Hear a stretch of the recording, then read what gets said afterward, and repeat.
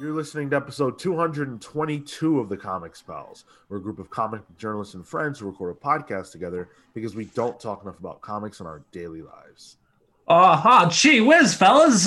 Looks like I've been transported back to the 1950s, see? And ain't that a bite? Things are a lot different here in the 50s. Gotta go down to the drugstore later and try to court Mary Kate.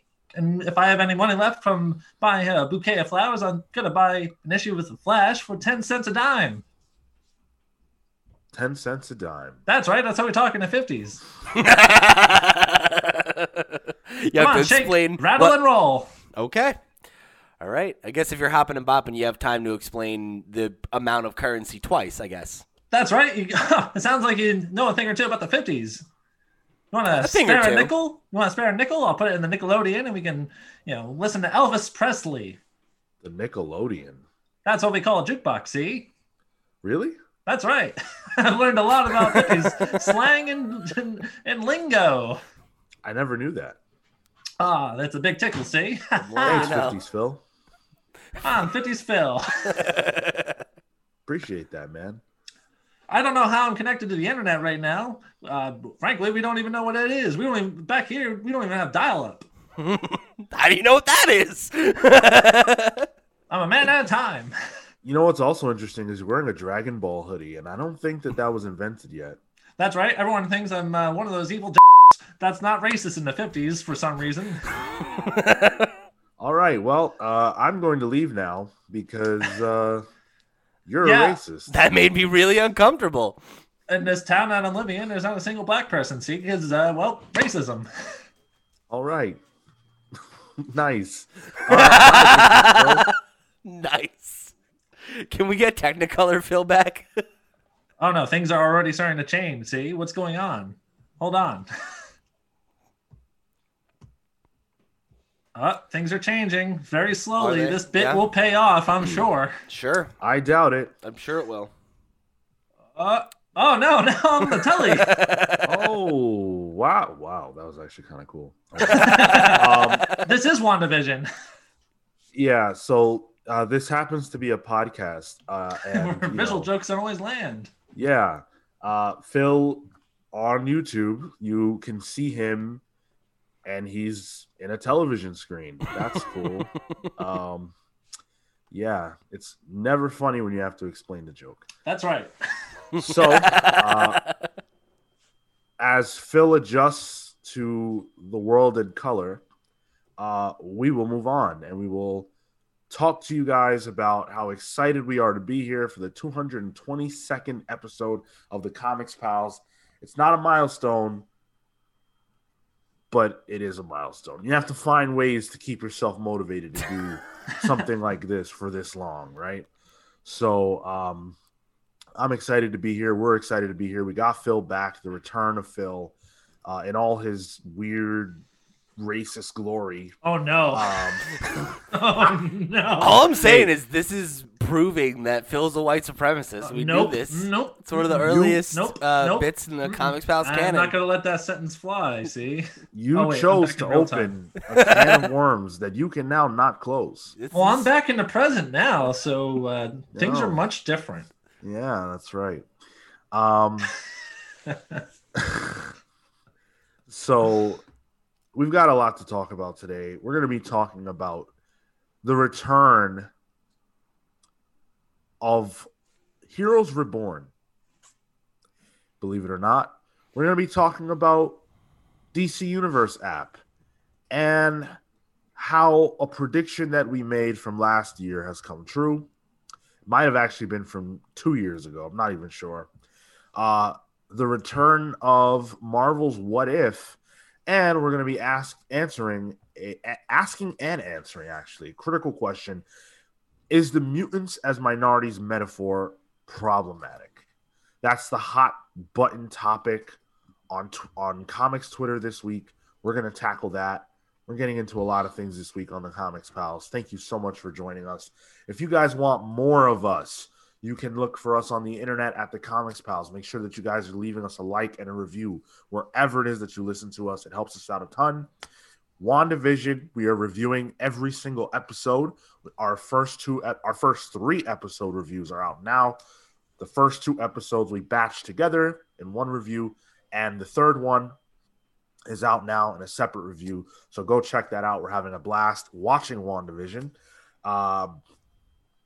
Hit us up on social media at The Comics Pals. You can get us, if you want to write in, at thecomicspals@gmail.com. And of course, last but not least, if you're on YouTube, hit the like button, drop us a comment, share the video with your friends. All those things are free to do, and they help us out a lot more than they cost you. And of course, book clubs. We've got the Civil War book club dropping in just a week from now. No, wait, whoa. It's actually dropping tomorrow. Dropping tomorrow. Yeah.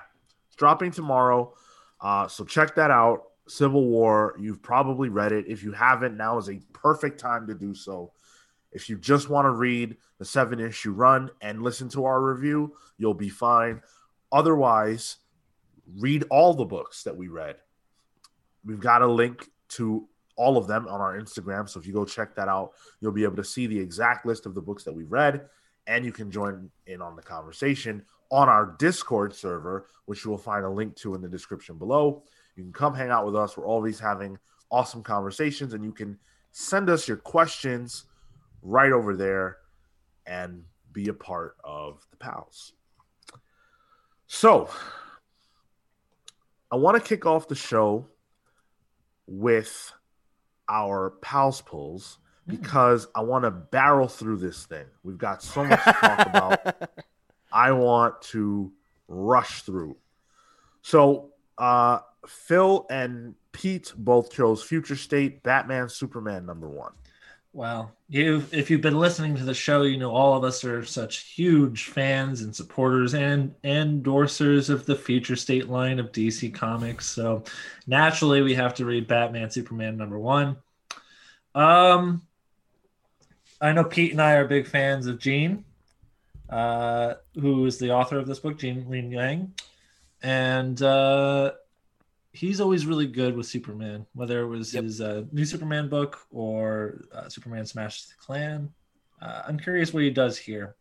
And the only Future State book I've read is Superman of Metropolis, which was kind of interesting. I was interested in kind of the landscape that they created for that. So I'm curious how Gene tackles that here. So I'm into it. We'll see. Yeah, and I mean, like, having read and really, really enjoyed Superman Smashes the Klan last year, like, that was also a very short story, but it was satisfying. And I think one of the kind of complaints that we've had about what's been going on with the Future State stuff is that it doesn't necessarily feel super narratively satisfying. So, like, hopefully Gene can deliver something in that short form that feels as I don't know, as significant. Mm-hmm. Okay. So I chose Strange Adventures #8. Strange Adventures has turned the corner for me. I've been enjoying it. The last couple of issues I thought were pretty strong. And as we get closer to the end with issue 12, Tom is going to have to deliver more and more reveals as to what the true nature of Adam Strange's lies are and where all of this is really going. So it looks like we're going to get closer to that with this issue. Mr. Terrific is coming back. I'm really excited, and it feels good to be able to say that because, you know, we've been down on Tom King here for the last couple of years. So feels good to be excited about what he's doing. I've been enjoying Rorschach as well. So he's in a good spot for me. Batman, Catwoman, I don't know about that one so much, but you can't all be winners. Sure. And then of course the art by Mitch Gerrits and Doc Shaner is off the charts good. So if you're not a fan of Tom's necessarily, I think picking up the trade, if the eventual trade, is probably worth it for what they contributed, just as much as what Tom has contributed. So definitely worth your dime, I think. And then Pete and I both chose X-Men 17. Yeah. So, the main show, the solicit for it got me interested. I think the thing we've been kind of talking about with the X books, right, coming out of Ten of Swords, is that we really just want to see like some movement, and we really want to see some action again, because the story feels like it's stagnating a little bit. And I think it was when we reviewed Marauders, where Sean, you had kind of made the comment where it feels like all these books are kind of like in this cycle of like moving forward a little bit and then waiting for everyone else to catch up, and then moving forward, and like it's starting to give me whiplash a little bit.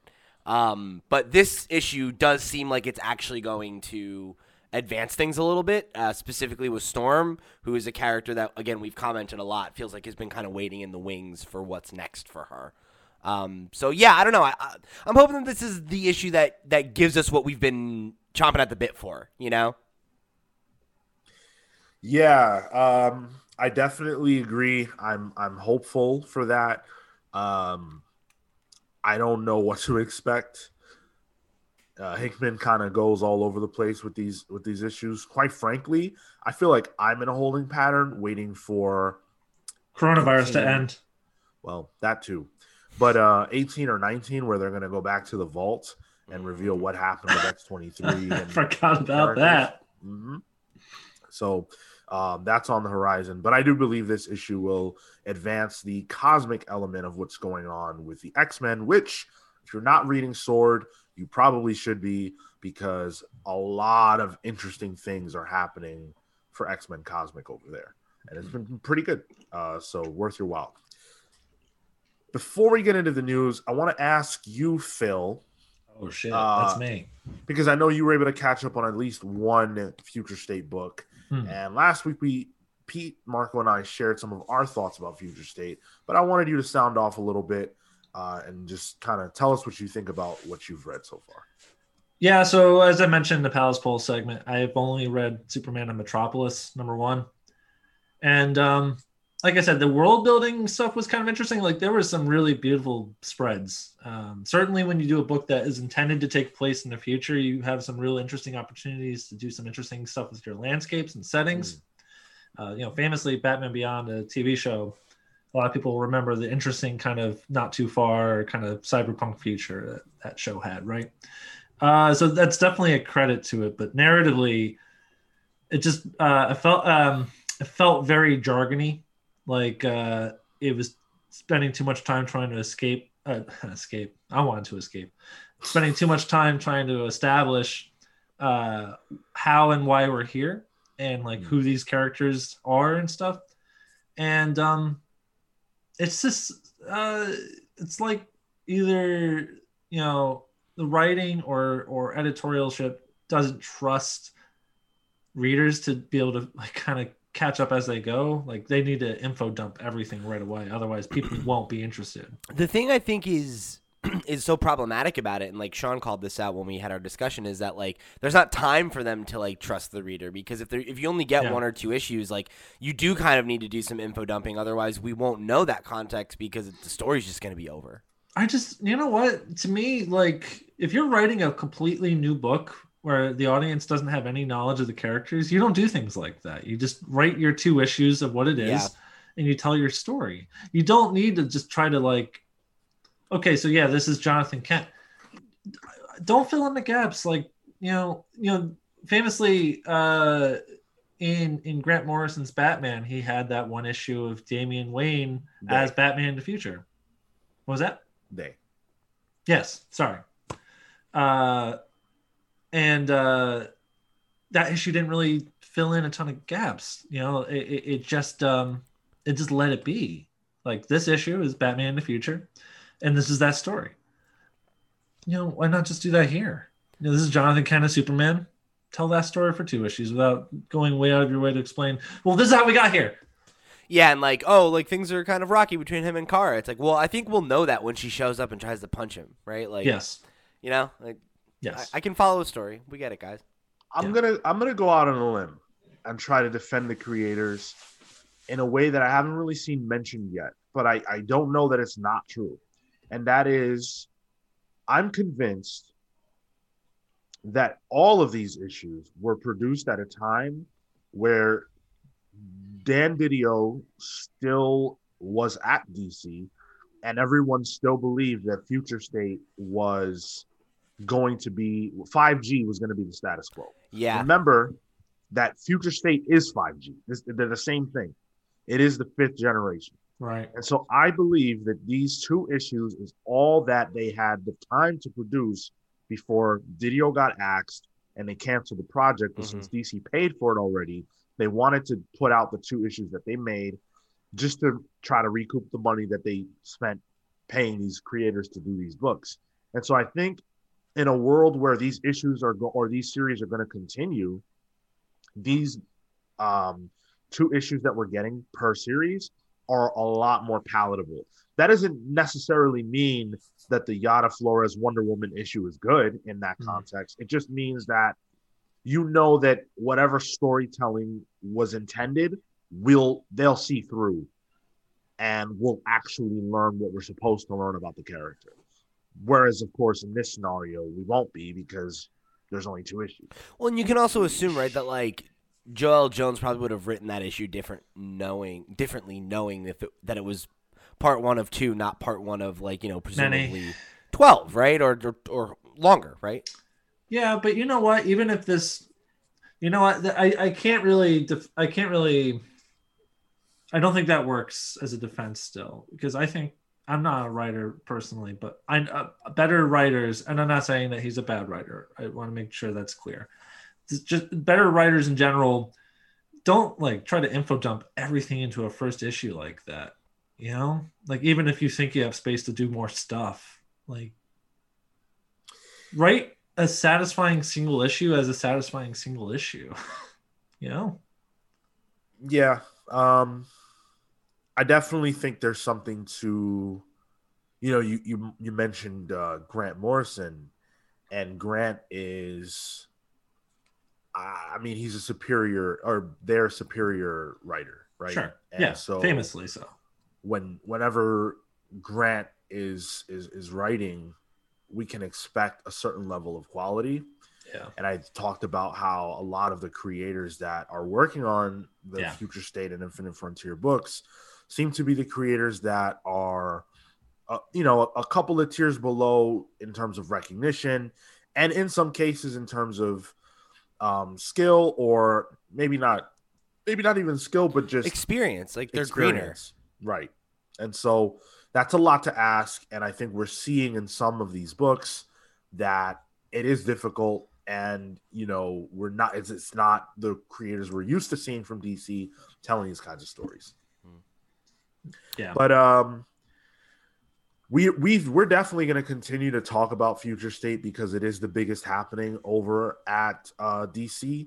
And we absolutely will be presenting you guys with a roundup once it's all wrapped in terms of everything we read from Future State, the highs and the lows, the good, the bad, and the ugly of DC's future. So stay tuned for that a little bit down the road once that all resolves. Can't wait for them to sell a $90 omnibus of all 40 issues, 30 issues of those 1-2 collected or whatever, 100%. That is on the horizon. And I'm willing to bet it has a higher price tag. You're probably right. It's going to be like 150 or something. So jumping into the news, I think this is an item that was tailor-made for Pete. Let's fucking go, baby. Let's go. So we're talking about Invincible. Of course, Invincible is one of Image Comics' most successful books, and it's finally being turned into a television show. We've known about this for a while, but we finally have a date, and we got our first look at a scene from the show. I'm actually going to turn it over to Pete because Pete actually got to check out the announcement of this. Robert Kirkman had a few words to share, and there was a little bit of a media event surrounding this. So Pete, why don't you talk about what you learned from that, and then we'll dive into the first look clip, we'll do a watch along for that. Sure. Yeah. So, like Sean said, there was like roughly like 40 minutes yesterday. Robert sat down and there was like a little bit of an interview. It was the 18th anniversary of the release of Invincible #1, which I actually have right here. And yeah, they kind of talked a little bit about the history and the inception of the book, and then in terms of the new information that we got, the biggest news, of course, is that we got the release date for the show. March 26th is going to be when the first episodes drop. There are going to be 3 episodes available on day 1, and those are actually, again, every episode is an hour-long episode, so that's 3 hours day 1, which is crazy. Wow. But then every other episode will be released week to week. So it's 5 more weeks after that first release. And Robert offered like a lot of new information about the show that I think will be meaningful to longtime fans and people who are familiar with some of his other adaptations, right? So he talked a little bit about how the show was going to differ. And there were some comparisons. And I excuse me, I forget the name of the interviewer right now.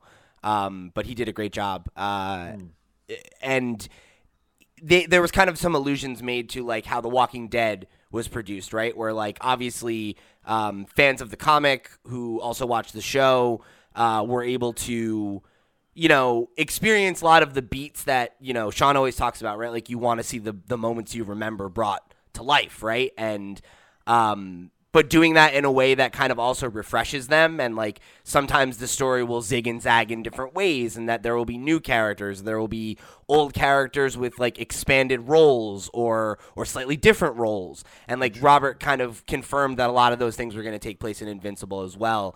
Like one of the examples was Art, who's the character who creates Mark's costume. Is voiced by Mark Hamill, and apparently he's like a character who is like a fairly minor character. Like he makes a decent number of appearances, but he's certainly not a major player. And Robert said that like he has like a way more expanded role in this version of the story. And like one of the things that was interesting in like the clip that we're gonna watch is it is a scene that's like kind of an iconic scene from the first few issues of the show, or I'm sorry, the first few issues of the book. But in the show, it's kind of been recontextualized to be a slightly different conversation and to kind of foreshadow things that are going to come. And like Robert pointed out how like when he was writing issue number 1 through however the first 2 arcs of Invincible, he didn't know where the story was going to go. Now he does, right? So he can kind of reinvent and reimagine certain like key moments in ways that kind of give them new nuance, and that will speak to readers who are familiar with where the story originally went and where it could go now, but also how it could differ. So let me ask you, as someone who has read every single issue, of course, knowing that the show is going to go in different directions, does it bother you that some things that you like from the book won't be the same, or won't happen at all, or characters will be slightly different? Does any of that bother you? So for me, it doesn't. That was always one of the things I liked about The Walking Dead TV show, right? Was that that was my original exposure to The Walking Dead, was when it first came to Netflix. I watched the first like 6-episode season or whatever it was, where it was basically a mini-series. They had no idea it would be a thing. And then that was what kind of encouraged me to go check out the book. And getting there and finding that it was different in a lot of significant ways, but that it still had the same spirit and the same tone, and the things that I liked about it were still coming through. It made it a more enriching experience for me, because I read the comic then and caught up and was reading that month to month. But I was also watching the show and like not knowing 100% where things were going to go, like having an idea, but still having it be able to surprise me, and add, different layers or different, nuances to elements of the story, was something that I thought was cool, and it was more rewarding as a fan, because like you said, like I've read every issue of Invincible, right? And like, right. I'm rereading it now, and I'm enjoying rereading it. And it's great to re-experience those moments, but like I know where the story is going to go, right? Like I know exactly where I am in the arc, right? Like I can tell you where that arc goes from here, and then what comes after that, and like that story has already been told, and it's wonderful, and it's my favorite superhero comic, right? My favorite comic. I don't necessarily need it to be told the exact same way again, Would I have been happy with that? Sure. But I also think it's really cool that as a fan of Invincible and that like Invincible's over and like I don't ever want it to come back because it ended and it ended perfectly. This is a way for me to kind of experience it all over again, but have it be new. And like Robert is so excited about it, and you can tell that the way he talks about it and the way that like he was excited to go back to the world and reimagine it and kind of rethink some things and present some things in a new light, So I'm excited to see his vision for that too. Very cool. Are you? I don't know if you talked about this before, but are you looking forward to it more as an animated series than like a live action adaptation? I think I am. I am very into the idea of a good live action Invincible movie, but I think there's a real problem with it where it as a film, you need to commit to a certain number of films, right? For you to really tell the story of Invincible. Because the comic, it's 144 issues and it spans, Mark's entire career as a superhero, and like the first arc is him in high school. He's like 16 and, by the end of it, like he's a middle-aged man, and that I think that is part of really what makes Invincible special is that you go on that journey with a superhero and you actually watch them age and like, go through the beats that real people go through, right? And not be stuck in this perpetual loop of, an ever-stretching timeline. So, like, you could do an Invincible live-action movie that's just, like, the first, 2 arcs or whatever, right? Of, like, him as a teenager and, like, living in the shadow of the world's greatest superhero and, like, him kind of coming to terms with who he is and becoming a hero.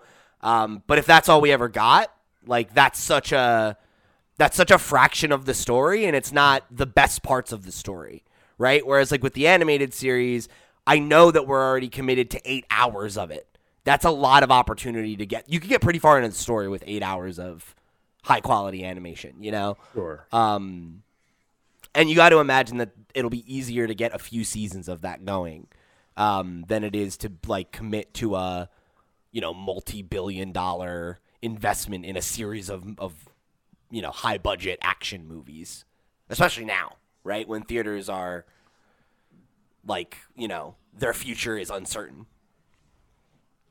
Yeah, absolutely. Let's actually get into the clip here.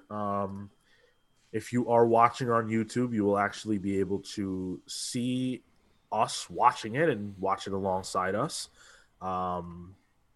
It's pretty cool, I have to say. I enjoyed it a lot. Can you guys see my screen here? Yes. All right. Let's hope the sound's working. It is not. It's not? Okay. Well, we can make up the dialogue. At least. Hi, my son Invincible. Won't catch the baseball.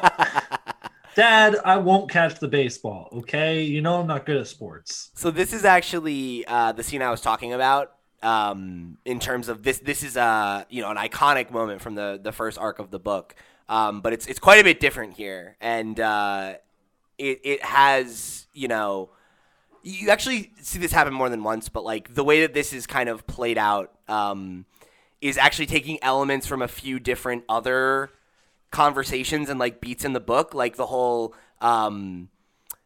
you're invincible and all that, right? Like is kind of a play on this other moment in the book that happens like with his principal, where he like sits him down and is like, oh, like, you're not invincible, like kids your age, blah, blah, blah.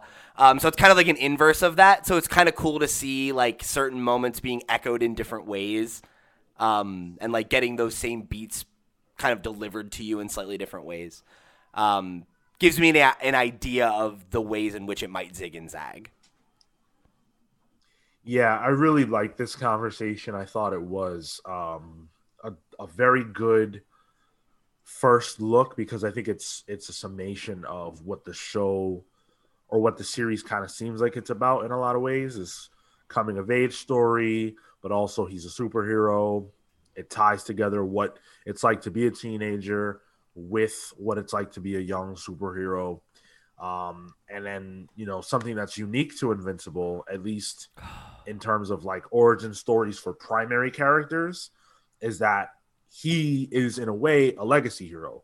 Not that the moniker Invincible exists elsewhere, but his dad is a hero. Right. And so that is very different. I mean, you don't really like for example, Damian Wayne, right?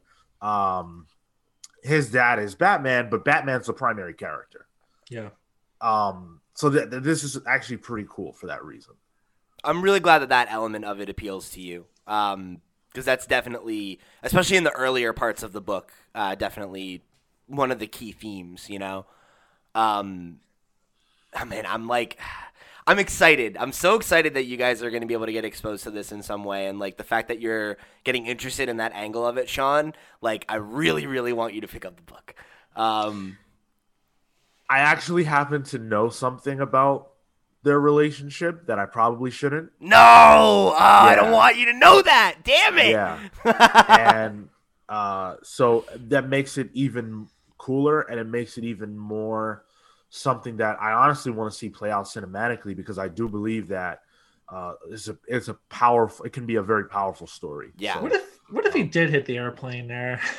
That would be well, bad. then the show just ends. That's it. Oh, I mean, actually, I guess the real answer is that his dad would swoop in and fix it because he's, a G like that. Like, Right. There's this moment in it's the first time that they go out together as superheroes, basically, and like they're having a conversation, and his dad. It's one page, and like in between, like almost every line of dialogue, he's like zipping off frame to go like do. He's like, sorry, there was like a dam collapsing over there, like just like bolting off and coming back after solving these major problems. So you're saying Invincible can't solve his own problems. He needs Daddy's help with that silver spoon. Okay, Pete. Now we see what kind of characters you're into. In the very, very beginning of the story, yeah, sure, maybe. No, it sounds like that's your type of superhero. Whatever, Phil. Whatever. We all know what you're about. Okay. You showed your colors earlier in this episode. I didn't, because I was in black and white. Ha ha. So we'll get the first 3 episodes on March 26th. If you're excited for that, definitely let us know. We'll absolutely be doing content around this series when it releases. So you best believe for that. We're doing a review crew for every goddamn episode. We're figuring it out. I'm in, man. I'm absolutely in. Let's do it. I would watch it. I would watch it independent of that because it looks compelling, and I've always been interested in Invincible, but I just never had my my way into it being so long. But for it to be a television show, I mean, I can just pop it in. Yeah, man. I'm so excited for you guys to get exposed to it. The thing that bums me out the most about this project is that we are 4 years into working together, and I've got none of you to read Invincible. Matt Murphy read the whole thing, but not you guys. He did, and he loved it. Now I owe him reading Savage Dragon, so I gotta jump into that now. I don't know about that trade-off, but I don't know. So speaking of trade-offs, we now know that the DC Universe app will trade the television shows that were developed exclusively for the platform for an all comics platform. It's about time. Sorry? Said it's about time. Yep. And the ability to host not just strict DC books, but Vertigo, Black Label, and Milestone books. Nice. So that's pretty interesting. They're going to have some new titles available at launch. And when I say new, I mean new to the platform. And some of the books that they're touting are Batman Arkham Asylum by Grant Morrison and Dave McKean, Batman Earth 1, Volume 1 by Jeff Johns and Gary Frank, Green Lantern Earth 1 by Karina Becco and Gabriel Hardman. I'm dying to read that. It looks beautiful. Yeah, and by the way, Gabriel Hardman he doesn't really like comics that much in terms of like mainstream stuff, but boy is he great. And Karina Becco is no slouch herself. But Dave McKean was like that too. Oh, there you go. That's funny. They're gonna have Ex Machina on there by Brian K. Vaughan and Tony Harris. Legit. V for Vendetta will be up there. Batman Damned, Sans the Bat Dick. Just a ton of new products for that platform. And then they're also touting the fact that they will have digital first titles 3 months after launch, and 6 months. New releases will be out 6 months after launch. So, Sean, can I just call out? There's one really important book that you forgot to mention. Sure. The book that saved the comics industry. Daphne Byrne, guys. Of course, very important. Laura Marks, Kelly Jones, Daphne Byrne. What would it be without Daphne? What would it be without Daphne Byrne, dude? Come on. Can we rewrite history and say that we saved the comic book industry, not Daphne Byrne? Next time it'll be next us. crisis. Yeah, next crisis. So the other cool thing, I mentioned the Milestone Media books, a lot of Dwayne McDuffie. So Static by McDuffie and John Paul Leon, Hardware by McDuffie and Dennis Cohen, Static Shock, Rebirth of the Cool by McDuffie and John Paul Leon, and then the 2 volumes of Icon by McDuffie and MD Bright, and Crisscross, and John Paul Leon and Jeff Moore. So if Milestone is something that it's a gap for you, this is a great way to get in on this. Now, we've talked a lot about the DC Universe app in the past. Marco, of course, has been a staunch defender of the product and has been committed to keeping it. Now it's shifting away from the television stuff, so there won't be any more of that. Is this still a high value property? Was it? Yep, that was my question. Was it ever a high value property? I think it's a more valuable product now. I really do. I think that the idea of having a like DC, quote unquote DC app that has some of their movie and film library or movie and television library, some of their comics library, and some original content never made sense to me. Especially now that they have HBO Max, it makes even less sense, right? Because the original content that was on this platform, I feel like even the stuff that was good was languishing, because there's not a big enough install base for it.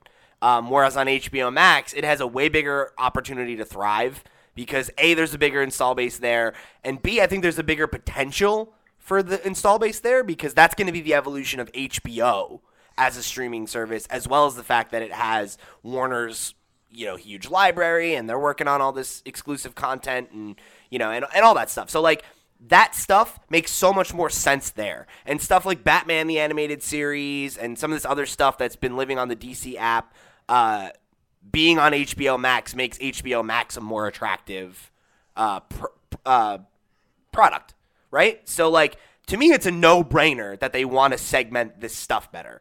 Because why split it up that way? Like, I don't think that there's a big enough market of, like, quote-unquote, just DC fans that need this, especially because it was incomplete. If it was, like, all of the stuff, if it was every DC cartoon, every DC movie, and every comic they've published ever, then that would be a different conversation. But it wasn't that, right? So now, for all of the media stuff to go in the media bucket with the other TV and movie shit, while you double down on comics on this platform and try to make this like a legitimate, digital destination for DC fans who maybe don't care about reading the books when they're brand new but want to keep up, I feel like that's a way better value proposition, and it's easier to market because when you ask somebody, well, what's the DC Universe app? Oh, it's DC Comics. It's you stream DC Comics. It's like Marvel Unlimited. Oh, I think that's one way to look at it. My thing is that I feel like the DC Universe app, as it existed prior to the Infinite upgrade, if you will, what was cool about it was that people who wanted more DC content in terms of like watching Batman the Animated Series or something like that could go to this platform and see the show or see the movie that they want to watch, and then here are also the comics. And so I yeah, that is wonder true. how many potential comic book fans were created by this app. If there were people who said, "Hey, wow, that's cool. I didn't realize that Harley Quinn was a character on the show first, and this was her first appearance in the comic right here." And then maybe they followed that thread. I don't know the data. I'm sure DC has looked at a lot of that and they're making those determinations. However, what I also know is that this move is not it's this is what they're doing to placate the app because of HBO Max kind of bullying everything over at DC. Yeah. And I don't know if this is a move that's fine, and I'm sure there's a lot of people who are comic book fans that are cool with this, but I don't think this helps bring in new audiences, whereas I think the original app did that. I think that you're probably right about that, but I also wonder, like, how small is that Venn diagram, right, of people who are willing to pay for a DC-only app, but, like, don't read comics and need that inroad, you know? Like, I wonder how many people that actually is. Because, like, but then I look at something like Harley Quinn, the animated show that, like, is apparently amazing, and people love, and it has such a small audience despite it having critical acclaim, whereas on the HBO Max app, I'm sure it's going to blow up. And like Swamp Thing was a show that came out and got canceled because nobody watched it, and now they're trying to have it find new life on CW and everything. So like, That's not why Swamp Thing was canceled. I thought it was because it didn't get enough viewership. Swamp Thing was canceled because it was expensive.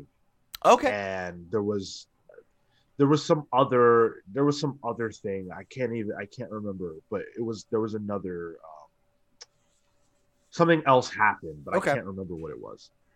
Then rescinded on that one, right? But either way, I think that you're right that there's a value there to be able to try to like cross pollinate people that have that interest. Because I think like having something like Batman the Animated Series is something that is going to draw certain people in.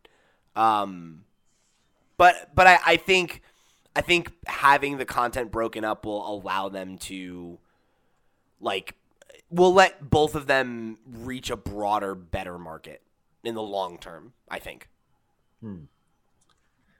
Yeah, I hope for that to be the case. I would love for this to be a successful thing because we need more comics fans. So It's kind of pricey though. $8 a month. Like I know like the Shonen Jump like reading app that Marco talks about is like $2 a month. Yeah, it's like insanely cheap. Yeah, I don't know. It's one of those things where like it's weird because I feel like $8 isn't that much money. Like, because if you bought 2 comics, that's $8, right? So if you read 2 comics on the service a month, it pays for itself.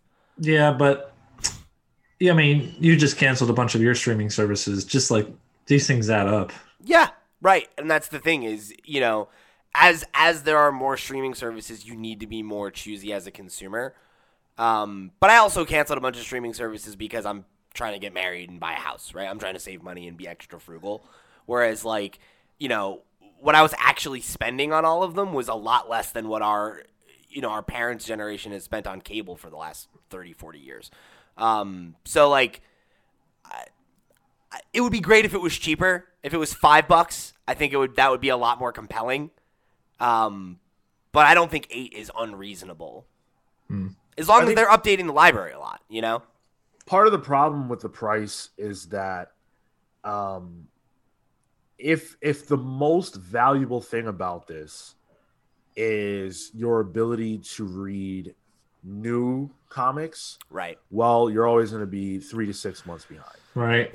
And that's something that these apps can't overcome.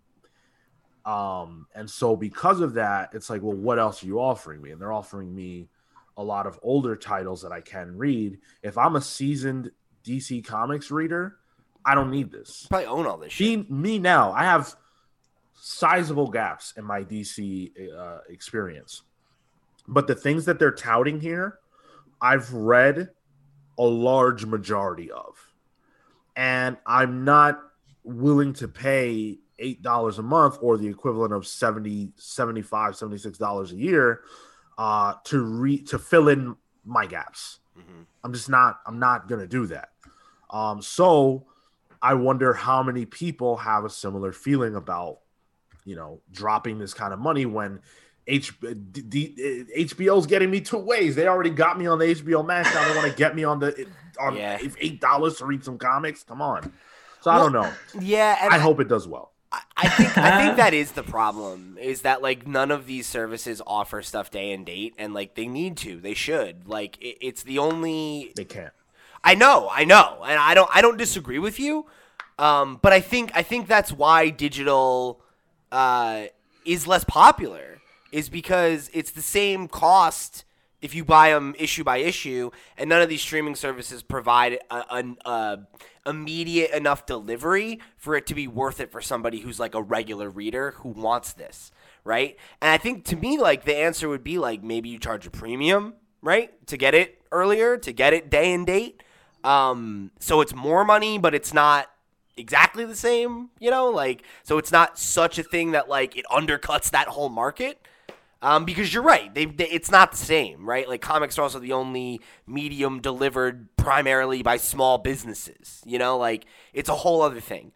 But I think to consumers, they don't want it to be, because they don't see it as different, right? They see it as, I want my fucking comic books, right? And if I want to read digital, I want to read it when it comes out. Or I want the option anyway. But I also think that same person doesn't want to spend $4 on a digital issue, maybe, because that's a lot for something you're going to read in like, an hour, maybe, if you really take your time. I don't know. Like, I get it. I get that there's that dichotomy, but I feel like 3 months is too much. If it was 2 weeks, if it was a month, I feel like that would even be so much better. It'd be so much easier to swallow. And that's the 3 months is for digital first books.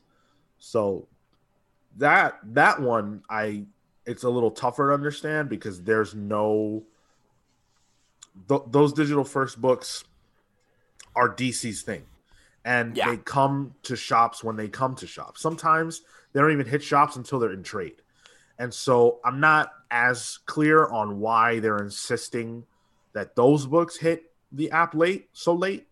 As that you could easily just throw on the app within a month.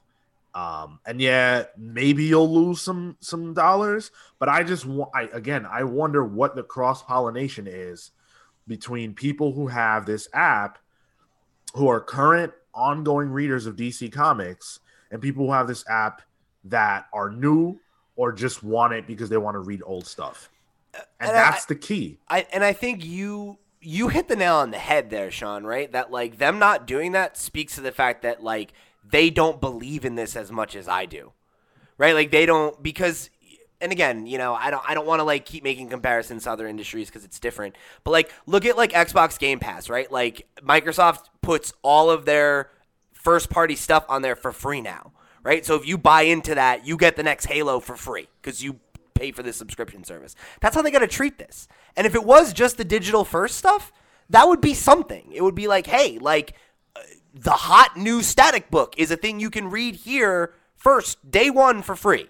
Like that is a value prop. That is something where you're like, you're putting your money where your mouth is. Like that makes me want to do it. And if I was going to buy that and one of these other books anyway, it pays for itself for that month, right? And maybe you have something else next month that I'm interested in. Or like most people, I said it and I fucking forget it because it's $8. You're right. Now's the time to do that because everyone's chomping at the bit to pick up Future State Comics. I mean, shit, it'd be easier to swallow. At least to get them digitally, they're pricey, man. You know, you're paying $10 for 2 of those books. You'd save $2. I paid $8 for one of those books. Twice. That's what I'm saying. This would be a value then. You know, there you go. That's how you sell people on it. And honestly, the thing with the streaming services, I honestly think you need to be willing to eat shit for a little bit.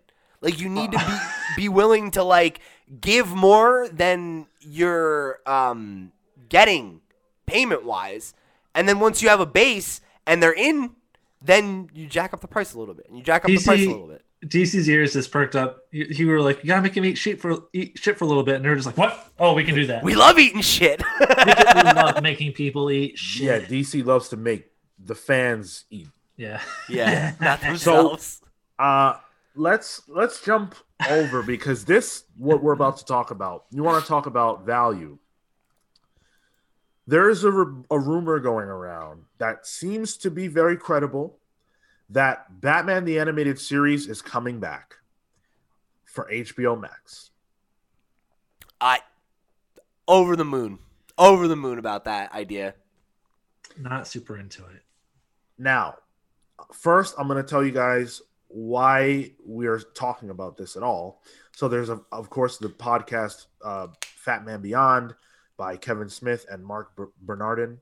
And Bernardin basically says that he heard this rumor about the show returning, and then Kevin Smith joked that he didn't know anything about it. He says, I don't know what you're talking about. Then he said, I'm not involved, but I have heard this, and I have heard this from very reliable people. Oh, yeah. When I heard it, I freaked out. And I heard this, I would say, a month before you said it. I think that's real. I don't think that's a rumor. I wouldn't say set your watch to it, but it's an idea whose time is not only coming, I think it came, and it's smoking a cigarette. I think that's going to happen. And so there we go, right? I feel pretty confident that Kevin Smith has the type of connections that would allow him to know something like this to be true. I don't think that that's like highly debatable. I mean, he has a relationship with Mark Hamill, right? Who's in the cast. Mark Bernardin's an actual reporter. I've listened to their podcast together and before. He's like the one that usually gets the information because he like writes for like the Hollywood Reporter and stuff. Okay. Yeah. I mean, yeah. So there you go, right? Like that's even more solid than, you know. I love this idea. I agree. I think it's cool. I love the fact Kevin Smith points out that, you know, this is something that you can do and you don't even have to explain how because it's animated. You can just literally pick up from wherever the show left off and just go with it. They've got the Batman Adventures Continue comic book that's been coming out, digital first and then in print. And people were very excited by that. And that's been cool. And obviously, you know, all of the people who loved that show, a lot of us that watched it as kids are now in our late 20s and, you know, somewhere in our 30s. And we now are clamoring for the nostalgia and we've got money. Well, some of us have a little money, hopefully, to spend on a streaming service that's providing us with something like that. So I think it's a very smart, wise idea on the part of the HBO Max brass to bring this show back. But imagine what a boon it would have been for the DC Universe app to be able to say, hey, we have the return of Batman the Animated Series. Yeah. And you can read the continuation in comics. It's true. Yeah, but Warner Brothers and Time Warner as a company is like, oh, HBO Max is the actual thing that we're sinking money into. Yeah. They're at war, by the way, but that's another subject. Which makes sense, right? Like they're trying to make this thing a thing. And they're struggling, so like this is a big deal. So I'm excited by this news, right? I'm with Sean. I think this is cool. I understand Phil's trepidation. I think like when it he didn't explain why.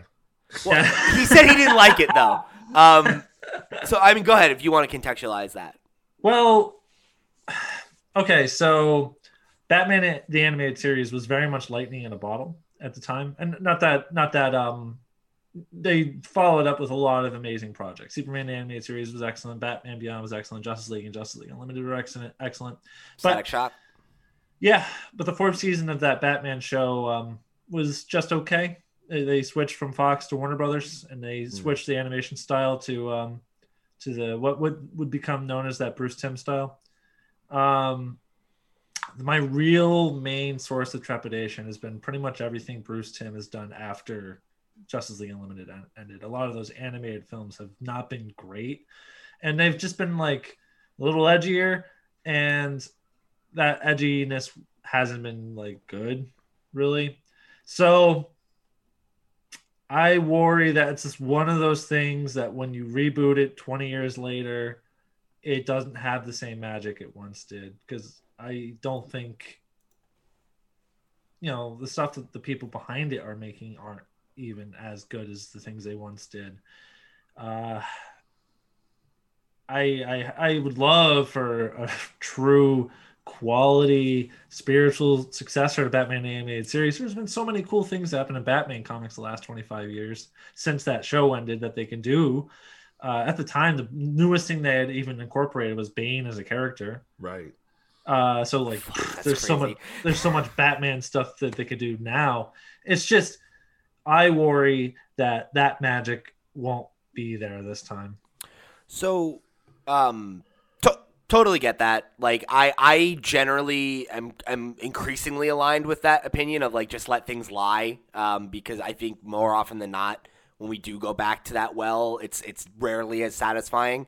And it's overdone at this point, right? Like fucking everything comes back at this point, to the point where it's like not even necessarily exciting anymore. But for me, the thing that assuages those fears is that this voice cast and everything, right? I think makes such a big part of that equation. And I look at the Arkham Asylum series, like Arkham Asylum and Arkham City.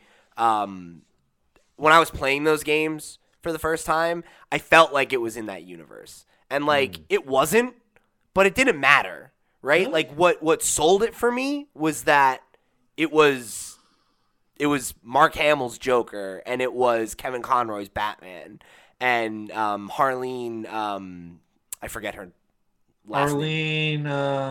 It's Arlene, something. But the actress who was the original voice of Harley Quinn and the basis of the character, Arlene Sorkin. Thank you. I think she was only in the first. She was in the first one. The second one, it was Tara Strong. Yeah, Tara Strong took over because she retired from voice acting because she's old. She was like a lifelong smoker, and she like lost her voice, kind of. Yeah. So she. That's the truth. But my point is, right, that like those actors playing those characters set a mood for me in that game, and like I don't think. I don't know that it's going to be the entire returning team of the original show. I don't know that it needs to. Like, if it's a show that gets that style right and has that voice cast and tells good Batman stories, it'll be good. Will they get... Sean, do you know if they would... I guess we wouldn't know. Kevin Conroy and Mark Hamill have both indicated that they've, like, retired from those roles. Right. Okay. And so that's one of the wrinkles that I think is interesting. So Mark Hamill, right, has retired from the role of the Joker more than once, I feel. Yeah, maybe. Well, he said he would.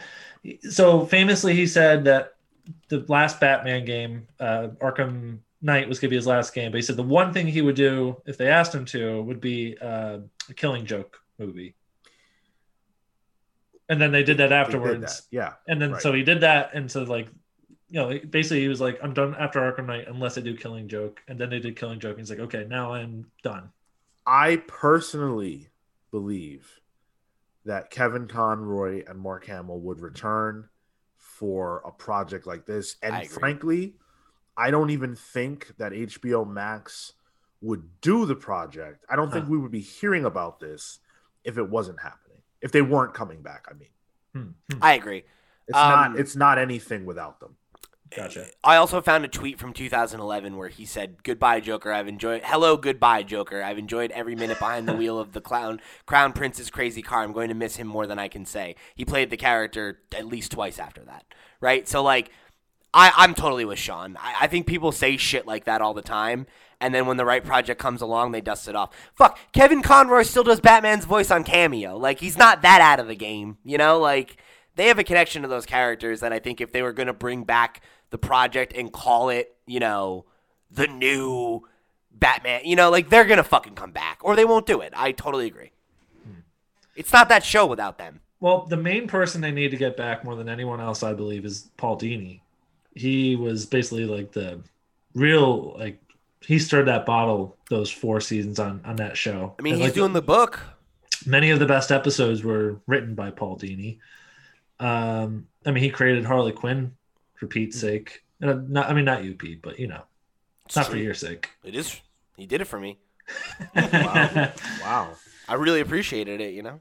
So, I mean, more so than even Bruce Timm, I think he's the guy you'd have to get back here. But I mean, let's say he's working on the comic. Clearly, he still has affection for it. Why wouldn't he come back? And yeah, maybe he would. I never said he wouldn't. It's just like, that's the guy you got to get. Yeah. I think, again, you know, I strongly feel that there's no world where they're willing to do this if they can't get the big 3. I think you can replace a lot of people in a production like this. I don't think that any of those 3 are replaceable. Well, I mean, Bruce Timm certainly is. You do have to get him too. Like, it's a big 4. He could just executive produce, though. Like, you know, and I don't know. Like, you could have that core 4 people be involved and have everyone else be new blood, and I think it would be fine. Yeah, my point is simply just that there are elements to this that have to be present, and if they're not, it's not anything. And that's where I stand. And I believe that they will have those elements present, or they wouldn't do it. They wouldn't use the name. Of course, all of that remains to be seen. We'll see what they end up doing. Obviously, they're committed to bringing quality to HBO Max, and so far, what they've done has been cool. So I'm looking forward to this if it materializes. But I think we'll probably end up hearing more about this within the next 6 months. If they felt comfortable enough to talk about this, it's probably a lot farther along than we think it is. It's probably more real than we think it is. Yeah, you're probably right. If they actually do, it'd be really cool if we did like if we watched all of the Bruce Timm shows again. Dude, I've been pushing that for years. I'm so in for that. That would be a fucking awesome undertaking. I would love to do that. Start from the first episode of Batman animated series to the last episode of JLU. Yeah. It's a lot of shows. It is. That's got to be like There's three Batman shows at least. Superman, Static Shock, Justice League, JLU. Well, there was 3 seasons of the original Batman show. The 1 season of their WB show, that's 4 seasons. 3 seasons of Superman, that's 7. 3 seasons of Batman Beyond, that's 10. I think it's 3 seasons of Static Shock, that's 13. 2 seasons of Justice League, and then 2 seasons of JLU. Let's do it. I'm in. I don't know. Might be a bridge too far for Sean. Something I also don't know if I'm in for is the return of Heroes Reborn. I was in the 50s at the beginning of the episode. Time to go to the 90s. Yo, like, Marvel, come up with a new title. So Heroes Reborn. Old again. For those of you who are unaware or too young or just, too smart to read it, it is the 25th anniversary of the Heroes Reborn event at Marvel, which took place following the Onslaught event, where essentially most of the Avengers were killed off, sacrificed in their battle, and the Fantastic Four in their battle with Onslaught. But they weren't really dead, of course. They were sent to a pocket dimension to live by Franklin Richards. Sure. And so Marvel editorial famously felt so little faith in their creators that they offshored the work of the Heroes Reborn stories to Image. And so each of the Image departments were actually given a slate of these books to tell. Of course, Rob Liefeld, we all remember the infamous Captain America cover. Yeah. He was given Captain America and I believe the Avengers. Was removed from the project not too long after he was given it. But it sold very well, actually. It sold super well. But they couldn't continue it because Jim Lee didn't want to draw for it. So the original plan was to reboot the Avengers and the Fantastic Four and continue to have them written by the Image creators, written and drawn, but Jim Lee didn't want to draw for it. So the whole thing was kaput. They brought them back into mainline continuity with some changes, like they updated Ben Grimm's origin, updated the Fantastic Four's origin in general a little bit, and here we are. It's the 25th anniversary of this event, and Marvel is teasing a return. According to Bleeding Cool, this is not a reboot or a relaunch, which leads me to believe that this is kind of a red herring.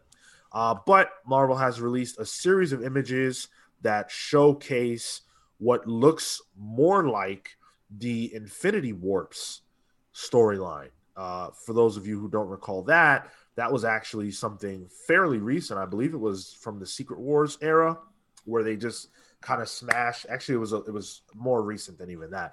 They smashed two characters together and basically created an amalgamation of the two. Mm-hmm. And so some of the images that we have before us is a combination of Juggernaut and Doctor Doom, for example. Another one that is maybe Scarlet Witch and Quicksilver. That's what it looks like anyways. I thought it was originally Jean Grey and Scarlet Witch. That could make sense. No. I think it's Jean Grey and Enchantress. That could also make sense. That is what the Bleeding Cool, it says Scarlet Witch and her brother Quicksilver, or is it Enchantress and Jean Grey? It's the head crown that makes me think Enchantress. Well, and the green is like, that's obvious. I mean, that's both of them, but... Well, what throws me for this particular image is the stance. She looks like she's in motion. Yeah. And none of the other characters but Quicksilver would really move like that, especially the elbows. So she's got the Scarlet Witch fingers, right? But like, then looks the like she's Quicksilver, running. Right. So I feel like that's what we're looking at, but probably. We won't know until we know. It looks like Omega beams she's casting from her hands. It really does, yeah. It's like Scarlet Witch, like she ate Pietro in utero, like, and this is the alternate universe. She has both of their powers. Shit. Dark. Then we also have Ben Grimm and Reed Richards as S.H.I.E.L.D. agents, which is not. That's not. An amalgamation of two characters. That's like like a different origin, right? They went to a different career path.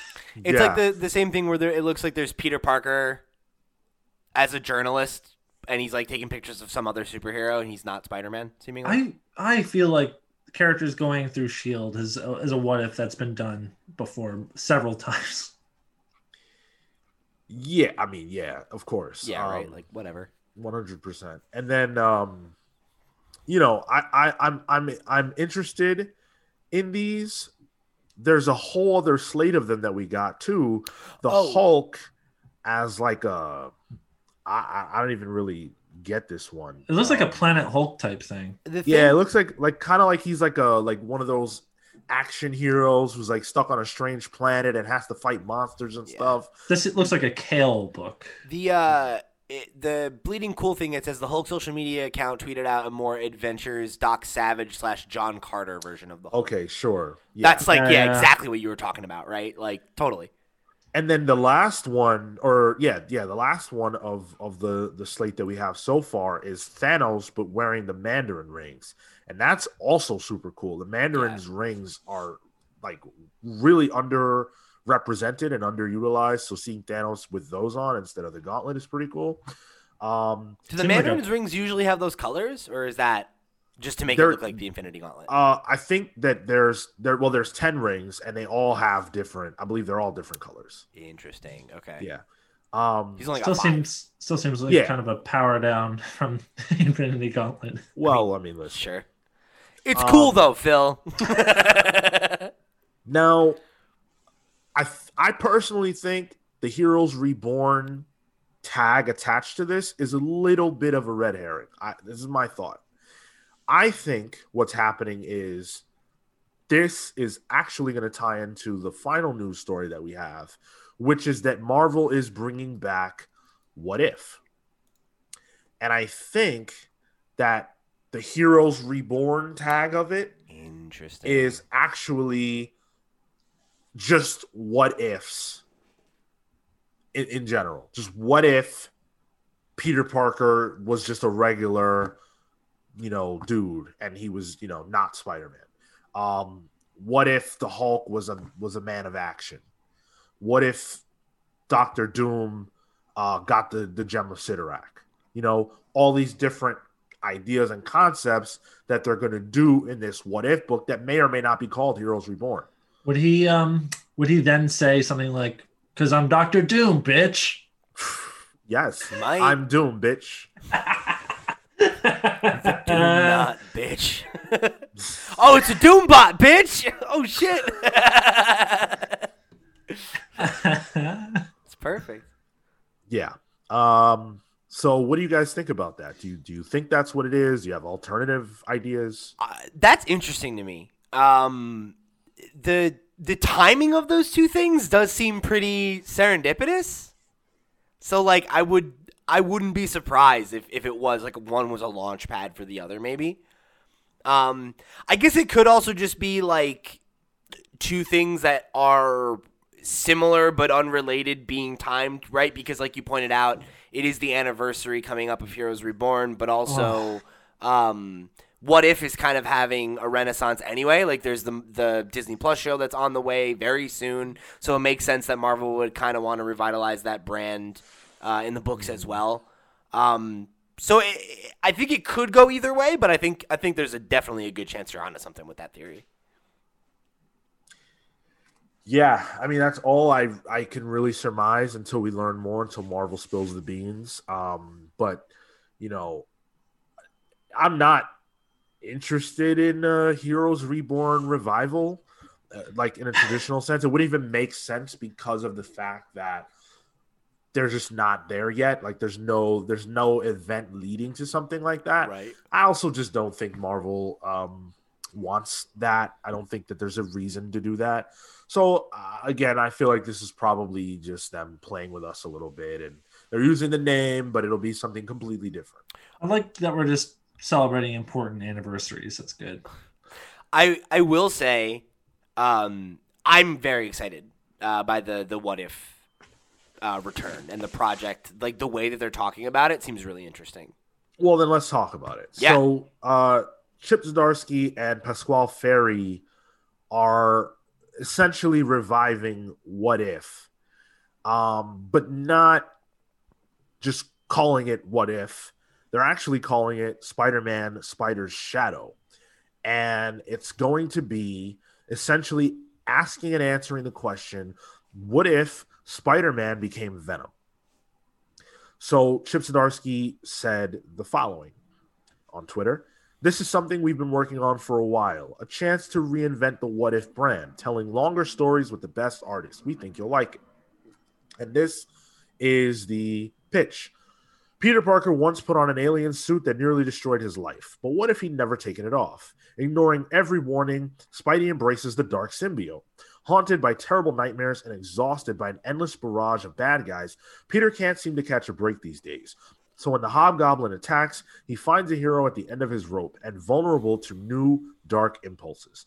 Spider-Man is about to change his rules, but is it truly Peter who is in charge?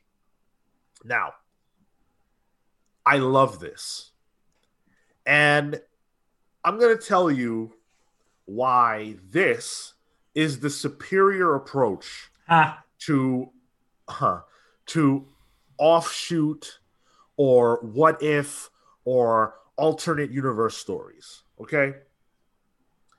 we're in a time right now where DC is saying, hey, continuity doesn't matter. We've got an omniverse, right? And Marvel is retaliating by saying, hey, continuity matters, but here's a story that slots very nicely into the continuity but it goes in a different direction. And you don't have to think about it too much because it doesn't change anything that you already know about. And here are two creators you really care about. Here's a character you really care about. And a concept that is something that every Spider-Man fan at some point or another has probably thought about. So you want this, and you want to read it. I personally will 1,000% read this. Concept alone, then you look at the artwork. Looks great. Beautiful. And the other thing I think is really cool about it is that it's not one issue. It's a mini. It's 4. That's really cool. Like, I don't think that's ever been done with What If. Like, it's almost always just One-offs. single. Yeah, and like sometimes they're longer, so it's maybe like more like 2 issues, but like not like this. And like that's really cool. I love that idea. I think that's a great way to evolve the brand a little bit and be like, hey, like we want to tell these stories that are outside of continuity that, you know, kind of answer these fun questions, but like you give them a little bit more room to breathe, you know? And like when it looks this good and it's got a team that's this cool on it, like hell yeah, I'll read this book. I think that the OG What If concept, the idea of like basically one shots that just ask and answer like a silly, funny question, it made a lot of sense for the time that it existed in. For sure. Chip Zdarsky clearly has an affection for that time period because he also brought back Marvel Team Up for a while, post Secret Wars. And 2-in-1, right? Was that him too? 2-in-1 is what I. Okay. 2-in-1, yeah. Marvel Team Up, 2-in-1, whatever. Same shit. So I feel like it was kind of like a combo of those two things because it was Ben Grimm or Human Torch teaming up with a different hero in every book, and then I think there was also like another story in it. But in any event, this is an evolution of the What If brand and a clear answer to what the kind of like Earth One, not Earth One, like Black Label to a degree. Black Label kind of exists in like a loose continuity space where it may or may not be happening. It could take place right after something but maybe it doesn't. And I love the idea of it being super loose and free without having to be bogged down by questions we don't need. Yeah. Like you just don't even have to answer, right? Yeah. Because you just pick up in a place that we all know, right? Where like Peter's wearing the black suit and then something different happens than what you know. And like I trust Chip to give me what I need to be able to walk along with it, right? And like he's done this before, right? Like he did Spider-Man Life Story and that was like an out of continuity thing, and like I like that a lot. So I'm sure that this will slap too, honestly. It's no future state, though. We all know that. Yeah, you're right. It's not. Thank God. Let's be honest. We all know it's no future state. Come on. Who needs 4 issues when you can do 2? Me. I need 4.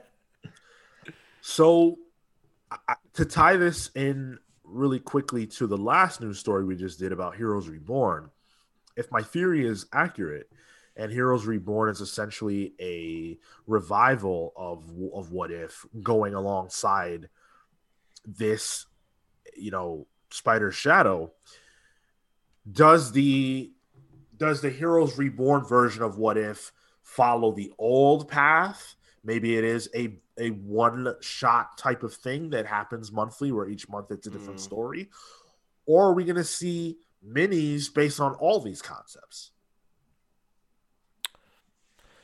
Huh. I don't know. I'm kind of cool with either. Like, if every one of these gets a miniseries and they're all good, like, yeah, fuck yeah. Like, that's something I've wanted for years from Marvel, is them to just, like, have an avenue for stories that are outside of continuity and that can, like, go places that stuff that has to, be tied to other things just can't, right? because I love that shit. I always have thought that's a fun thing when you get to have that freedom. But I also think that like not every story necessarily warrants that. Like I think that there are some concepts that are way easier to sell in a one issue. Like the one that comes to mind for me is a few years ago. It was one of the times that they had brought back What If in the 2000s, where they did the like What If Deadpool got the Venom symbiote, and that was like a really hot issue. Like that's a story you can tell in one issue, right? Like he gets the symbiote, he becomes too powerful, he kills everybody, he takes over the world. Got it. Like I don't need 4 issues of that. Whereas like Peter slowly becoming Venom and like, you know, cutting himself off from everybody in his life and becoming like, you can see how that could play out over a longer period of time and be engaging. So I almost hope that that they're not locked in either, and that if a creative team has a story that warrants 4 or 6 or 12 issues, that they can do that. But if it is just like a fun one-off thing, we can do that too. Only if they have like unproven authors and creative teams doing it. I think that's the only way that would really work. It's a bad DC joke. All right. I was like, wait, why? Yeah, I think I agree, Pete. I don't. Again, you know, I'm just gonna restate this for the last time. I don't think that people care as much as DC thinks they do. I think DC cares a lot. DC fans care a ton about continuity, but I think that what forces them in the position to, you know, pretzel their body to think about these things is the way that DC approaches it. I don't think you have to make everything so complicated. If and again, Marvel does this all the time. They just don't make big press announcements about it. You know, where did Gwenpool come from? You know, X-Men 92 was a book for the longest. You know, there's so many things that they do that are in that vein that no one really like talks about or flips out about because it just is. Yeah. You know, it just exists. And I think if this is something that's just going to exist, and maybe they're branding it however they're branding it, but there are no real like rules to it, who cares? This is a story. That's it. Better. Yeah, and it's not affecting continuity. It's not in it or out of it. It's just separate from it, and you don't have to think about it. And that's all. I will say too, it presents fun opportunities because Marvel is in this place, I think, now where they very much, like, I think from Secret Wars on, they very much were just like, fuck it. Like, we don't care. Like, if a character's cool and people like them and there's like, they have weight and merit, we're going to fucking figure out a way to roll them in eventually. And like you said, like, where the fuck does Gwenpool come from? Another alternate universe, right? Where the fuck does Spider-Gwen come from? Or, right, like, they all come from other universes. You don't need to know the number. There is a number. We can tell you it if you want to know. Who cares? You like them? Cool, they're here now. They can play with everybody else, right? Like, Ultimate was amazing until it burnt out. And then they're like, all right, let's salvage it for parts and start over, you know? And like, they could do that with this. Like, if this version of evil Venom Peter becomes really, really hype and cool, like, whatever, right? Like, they could make that an ongoing thing. And when it stops being good, they'll stop it. Like, I like the idea of them having that freedom to just, like, let the story be the story. And, like, let it end where it ends. Yeah, totally. That's kind of tricky to do with just 4 issues.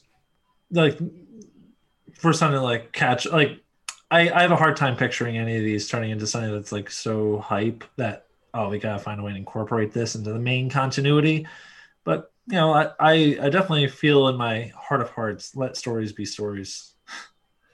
Yeah, and if nothing gets that far over that they just have to put it in continuity, then whatever. Yeah, it does, and that's the key. It doesn't matter. It doesn't need to be just stories, you know. It's just stories, and hopefully DC can remember that. I just can't help myself. I just can't. Well, it's just so funny when this happens too, right? Like, how often does and it's been the other way too, where Marvel's done something like this, and then it's DC, right? Where one of them steps on a rake, and then the other one's like, here you go. Here's what you really wanted, you know? Yeah. Well, frankly, Sean, I think you should put the shovel away because you're burying DC too much. Hey, I just show up to talk about what they do. Sean's just giving the eulogy. He didn't dig the hole. Exactly. So speaking of burials, a person on Twitter who goes by Thorn_identity buried themselves this week by putting out a very controversial tweet about mutants and minorities. And people were mad. We're going to talk about that in our main topic. We're going to discuss the question, is the mutants as minorities metaphor problematic? So, I mean, it's really that simple, right? I'm going to read the tweet and we're going to react. Here's why mutants don't work as an analog for any real-world marginalized group. It's not only not unreasonable to fear mutants, it could be described as both pragmatic and a legitimate survival adaptation. They are actually dangerous. They do actually hurt people. Wanda was right. That's the tweet. That's it. That's the tweet. Now, I'm going to add a little bit more context because, like I said, this dude has been raked over the coals.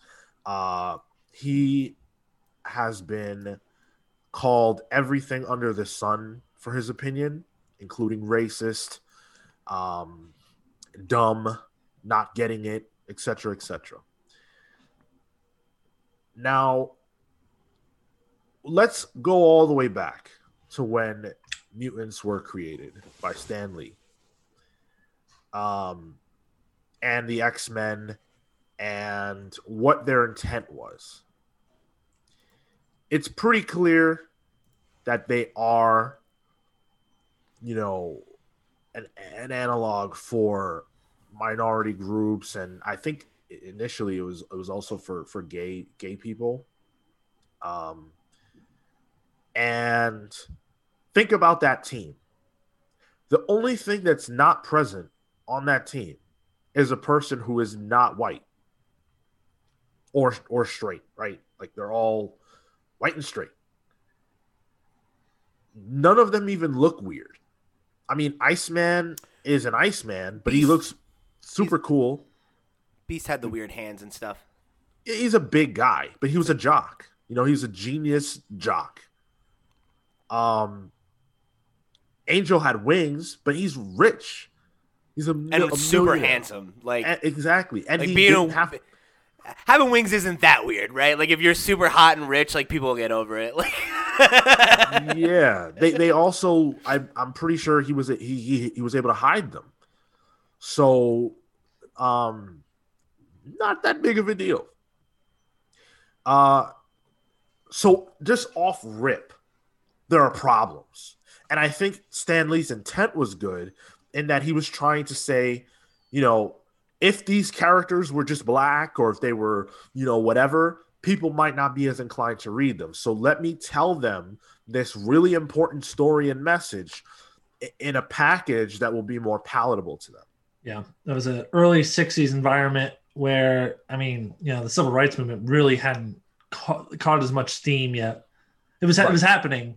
You know, there were Brown v. Board was in the mid 50s and the Montgomery bus protests. I mean, that was in the early 60s, but it really became a, you know, focal point in the mid late 60s.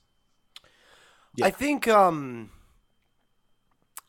my like whole issue with this line of thinking is like I don't think that like Jeff is necessarily wrong, you know, like I think what you're saying there, Sean, right, is that like, yeah, like there are things about it that are messy, right?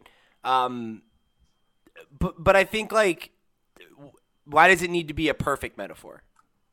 You know what I mean? Like I guess that's kind of my whole point is that like, at the end of the day, like there are things that are like quote unquote problematic or things that like necessarily don't add up. Or are not a 1-for-1 analog when it comes to superheroes, right? Like a lot of superheroes, if you look at things too hard, they don't pass the smell test. There's a certain amount of like suspended disbelief.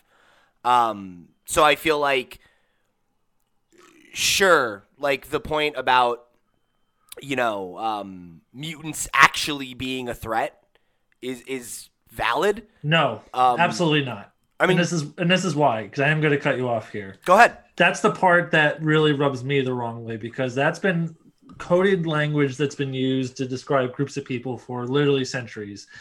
Going to Africa, you had European writers describing them as savages and dangerous. Like, this has been coded language to describe perceived, not even just marginalized people, because at the beginning of colonialism, that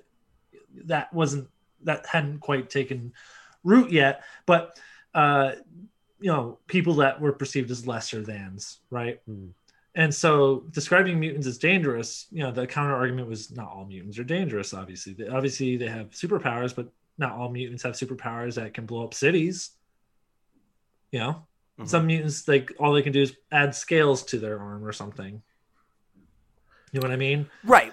So very idea that it's like, oh, people have every right to fear mutants because they're dangerous is the same thing people would say about minority groups that they don't like. Well, and point made. Historically.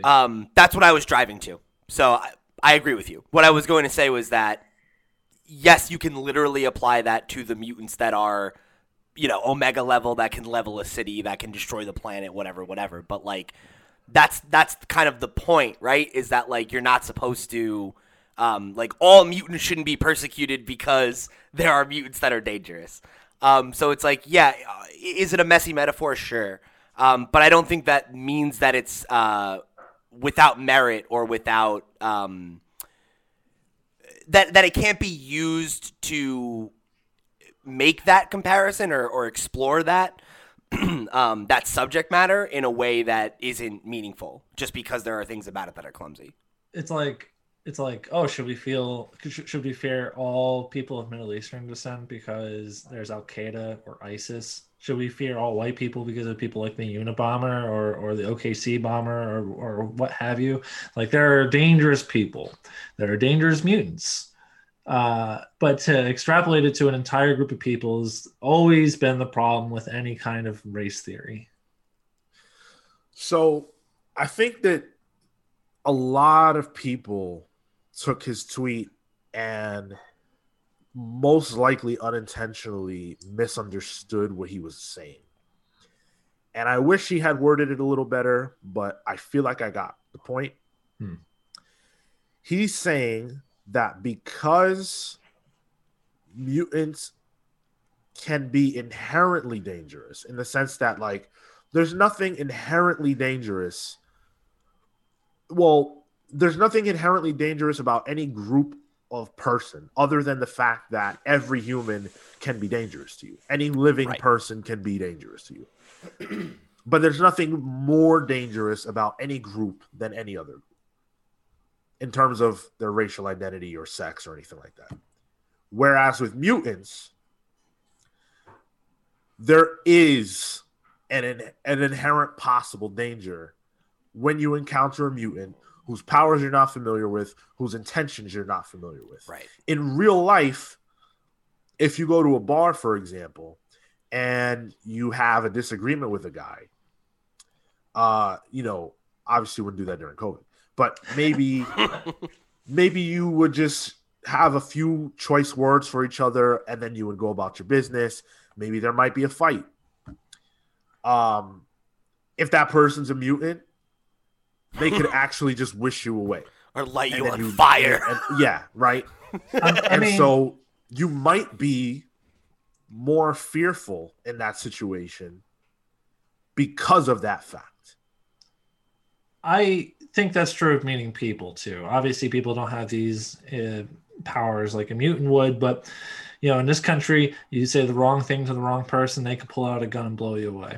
You get an argument with a person in a bar, they can pull out a knife, they can break a beer bottle, and they can stab you to death. You don't know, the same way with a mutant, you don't know what a mutant's powers are. You don't know what type of person you're interacting with. You don't know how short their fuse is, and you don't know how unstable they are. That's true. But the other element is that mutant powers historically are not always under control. Sure. And so there are plenty of examples in comics history of mutants whose powers went wacky by mistake and people died. So that's not possible in real life. Like, you really can't accidentally commit mass murder. It's not, I mean, that'd be, you can't do that. But a mutant could. Yeah. And there's no rational reason to fear in real life any group of people for what they could do, because what they could do would always be intentional. Whereas for a mutant, it might not be. In comics, things like the Brotherhood of Evil Mutants exist, right? And what would be the comparison? It would be like comparing it to terrorist groups, right? Sure. The difference is there is no one size fits all look or identity for mutants. They could look like anything, whereas we associate Middle Eastern terrorism with Muslim people. So if you were to say, yeah, I just don't trust Muslim people because of Osama bin Laden, well, you're nuts.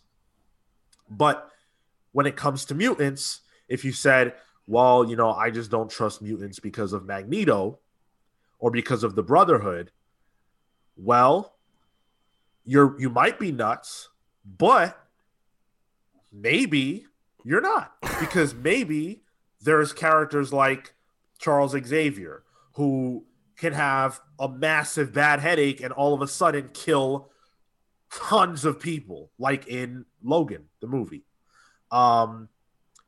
Or Hope, when she was first born in Marvel Comics, the hospital exploded and tons of people died.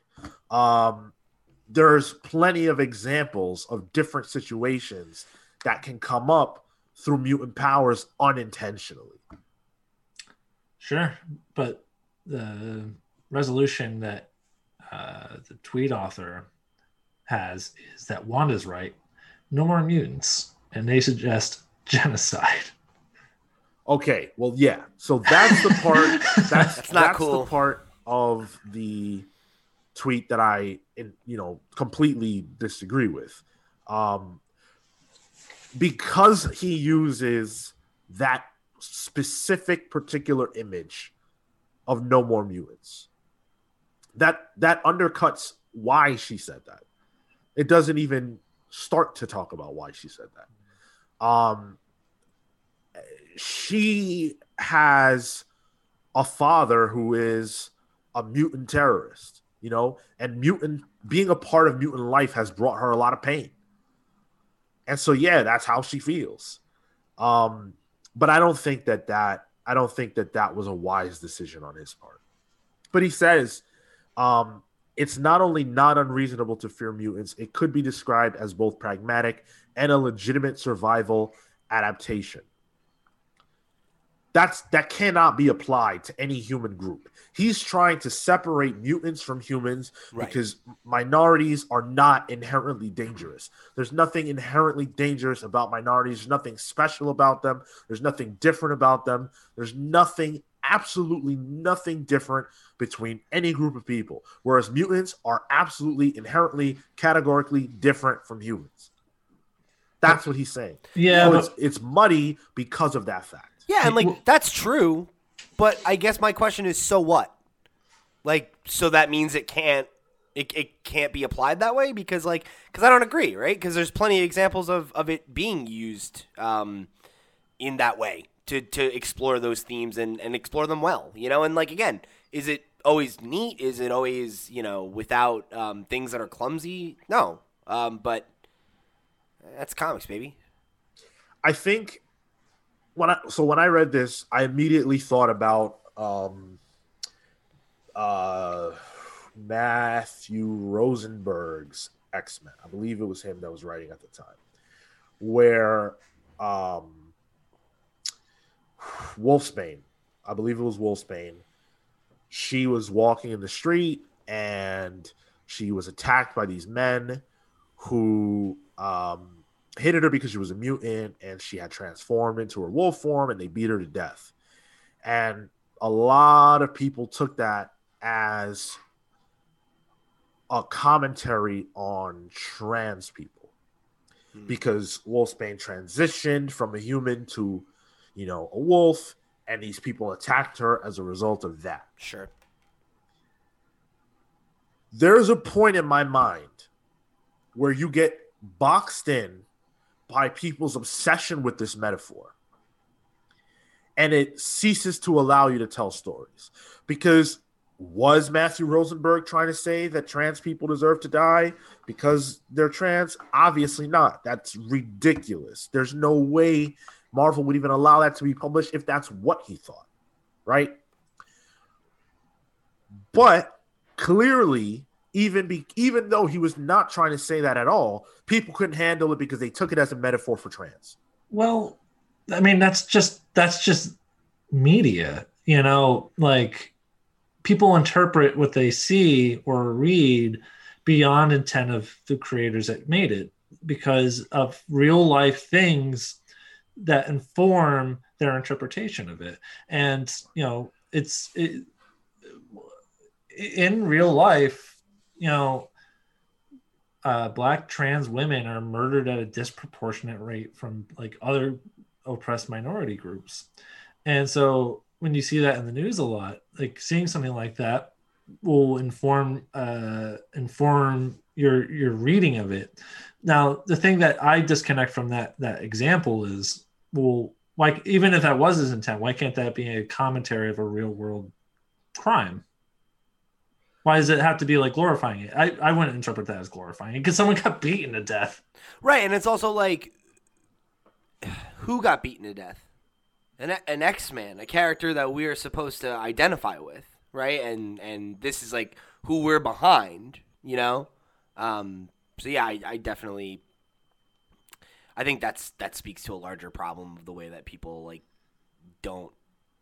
I don't know. Like, I think a lot of people just read things very surface level, right? And don't necessarily think about what the work is trying to say versus, like, picking apart necessarily the way in which it says it, right? Because it's like, I think like Sean said, like, being bogged down in that metaphor, right? Like, if that is or isn't what Matthew Rosenberg meant in that moment is kind of up for debate. But, like, should that matter? Yeah. Like, my question is, like, if that's what you get out of it, fine. Like, I think that, like, I don't know. I look at lots of examples of how comics and other media have engaged in topics like this, and not always in a way that is, like, clean, not like always in a way that is without like things that you could like call them out on or raise an eyebrow at or whatever, right? But like that, it was still a way for me as a young reader or viewer to like engage with those topics and think about them, and like I think I don't know, I guess like I guess that there's something to be said for, like, Sean, you brought up, like, what was the intent, right? And was the execution perfect? No, but I think the intent was good. And I think that intent has carried through and is part of the spirit of the X-Men, right? Is what the X-Men are about. It's a story about oppression. And I think, I don't know. I guess I think that like I'm not someone to like throw the baby out with the bathwater. Are the X-Men a perfect metaphor? No. But are they one that have worked for a lot of readers over the years? Yeah. And if anybody is able to see themselves in an X-Men or read the X-Men and connect the dots between their strife and the real world strife of someone who isn't like the reader, that's positive, I think. And it's like this level of scrutiny isn't like, That's what we do, right? We've done over 200 episodes of these things, overanalyzing comic books. But like, sometimes I think that level of scrutiny is just like not meant to be applied, because it's not perfect. But it doesn't need to be. Sure. So I definitely grant that the metaphor has been helpful for people and things like that, but it's not even a metaphor, right? Like the mutants are a marginalized group in Marvel Comics, Yeah. right? That can exist. What he's saying, and what I might agree with, is that that's not always going to be applicable to real life. Because in the for example, Rain is not trans. She is a wolf. And she's a mutant. So if you're reading that and you go, oh my God, that's an allegory for a trans person because the X-Men are about marginalized groups in real life. And if that's how her powers work, then this must be about trans people. That's too far. I mean, that's why I don't think that you can look at the mutants that directly as like a one in to terms one. of exactly. Yeah. They are a marginalized group in their own world. They don't exist in the real world, and you can't say how would it be if mutants really existed, and you can't say that mutants represent all minorities in comics because they don't. And it doesn't work if you think like that. Yeah, but the original X-Men book, you made the point that none of them were black, right? But everyone extrapolates it to be an example of the civil rights movement, right? Even though none of these characters are black.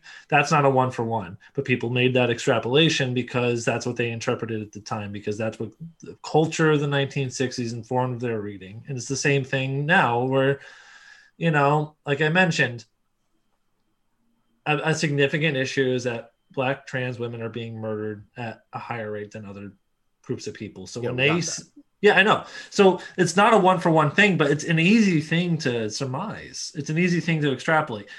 I don't, because obviously mutants don't exist. That's just how allegories work. When you say that they're boxed in to the world that they live in, like the entire line of comics are boxed in to have to be about allegories, but there's no way around it. That's the thing that X-Men are best known for. You can't escape it. When you're writing X-Men, it's just what it is at this point. Okay, right. So what I'm saying is that,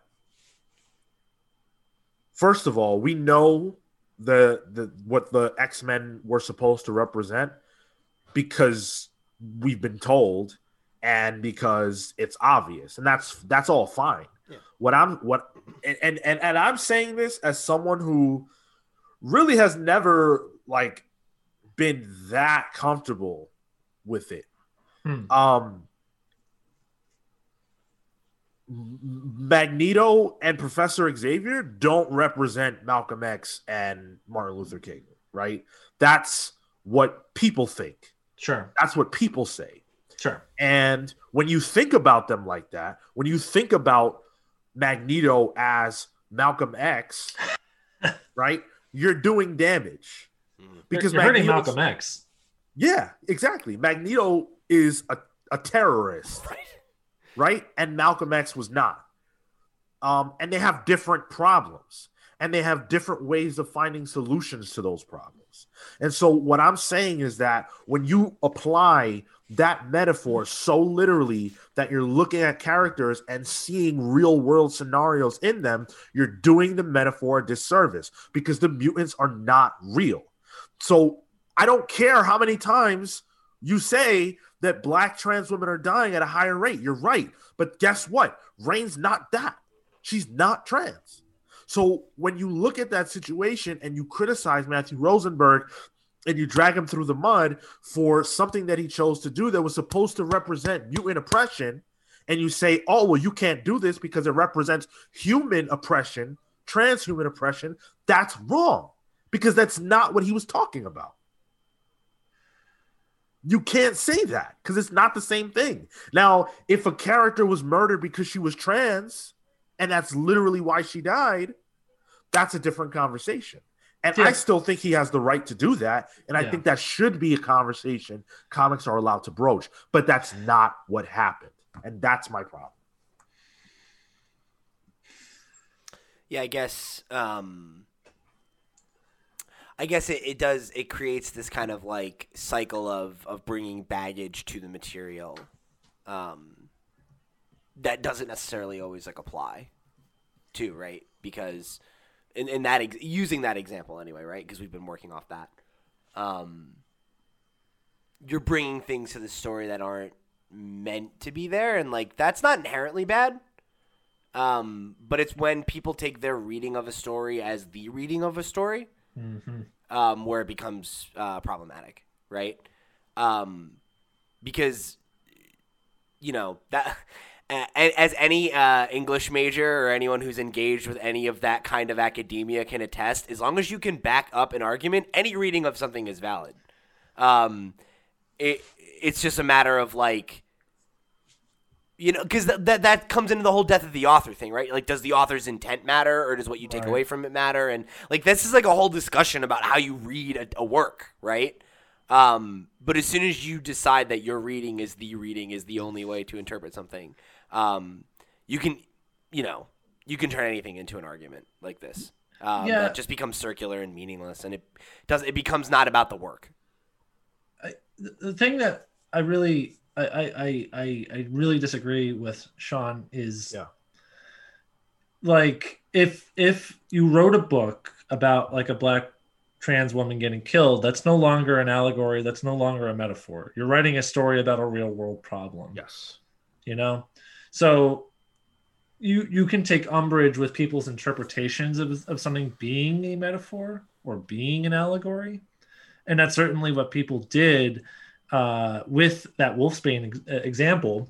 That was their interpretation. They interpreted it as an allegory. They interpreted it as a metaphor, even if that was never what Matthew Rosenberg did. But inherently, metaphors and allegories are things that aren't literal events. It's just an author telling a story that can be interpreted as, oh, this is an allegory for something that's really happening. So just because it's not a one-for-one thing, I don't think it's a problem that people are reading into these things as being a metaphor for real-world atrocities that are happening to marginalized people. I think Pete's whole thing is right, though, when he says that an interpretation cannot be the only interpretation. I agree with that. And I also think that the critical examination of stories is valuable. And I think in an academic setting, it is perfectly appropriate. I think when you take your emotions and you're wrapping them up in these stories that are not about you, that's where the problem comes in. And that's why I think it's better for people to, because look, when you go on Twitter and you read about those scenarios, or you read about what people think about the X-Men currently and how they're fascist now and things like that, like, please, no, that's not what's going on, and you're overreaching. And look, that's why they have to be able to stand on their own as their own oppressed group, not represent, because there are black mutants. Sure. There are trans mutants. There are gay mutants. There are all kinds of mutants. The mutant umbrella is not representative of any one thing. It's a marginalized group. Yeah. Separate. And so right. I just personally feel like they're going to go through what they're going to go through. And if every single time a mutant has something happen to them that's bad, you apply that to yourself or your group, we're going to have these murky situations that do come up. And so to take it back to the original tweet, like I said, there are elements of it that, the Wanda was right comment, that's a little tough. That's tough to jive with. That's a bridge too far for me. Yeah, especially in just a tweet. He didn't take the time to elaborate to elaborate on that point. But I personally think that when you say 1-to-1 marginalized group of mutants, marginalized group of anything else on that actually exists in Earth, it gets dicey because of the inherent differences between mutants in Marvel and humans in real life. I think that when you read beyond what's just present in the book and you take it as a story about you or your life or your group, as opposed to a story about mutants that might have elements that could apply, you're doing a disservice to the story. You're doing a disservice to the metaphor. And I personally think you're doing a disservice to yourself. Matthew Rosenberg wasn't trying to hurt anybody with that story. Could a person be hurt? Sure. People can be hurt by anything.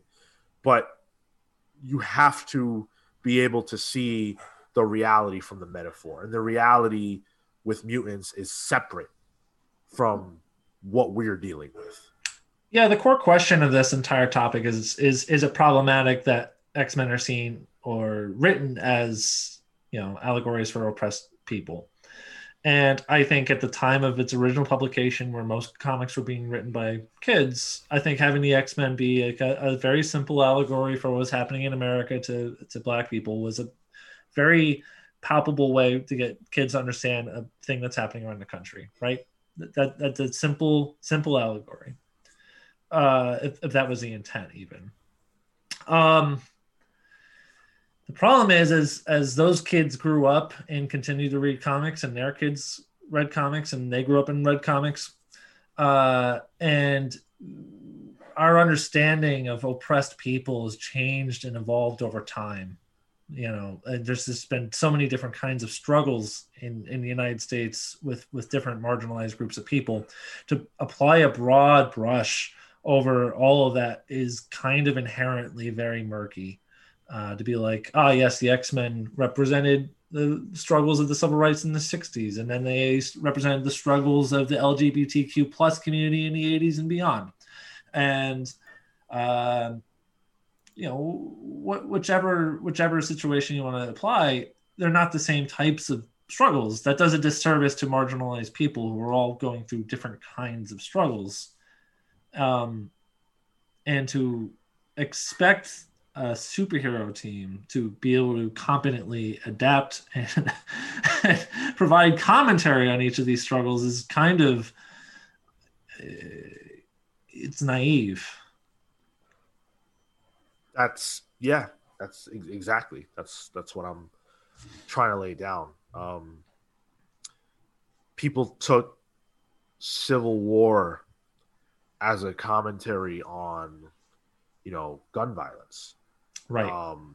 And I think that, sure, you could have that conversation, but there's no one capable of, literally blowing up their body, killing a ton of people, reforming, and going and doing it again. And it's a one-way stop for people that do that. Exactly. So, very interesting and obviously polarizing conversation. And I think that there are definitely ways to come down on either side of the aisle as it relates to this topic.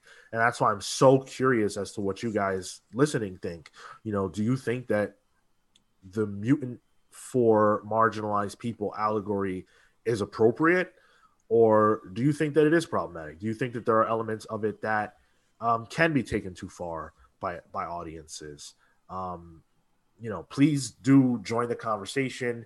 Write into us at thecomicspals@gmail.com. You can hit us up to talk about anything we talked about on this week's episode or any other episode, frankly.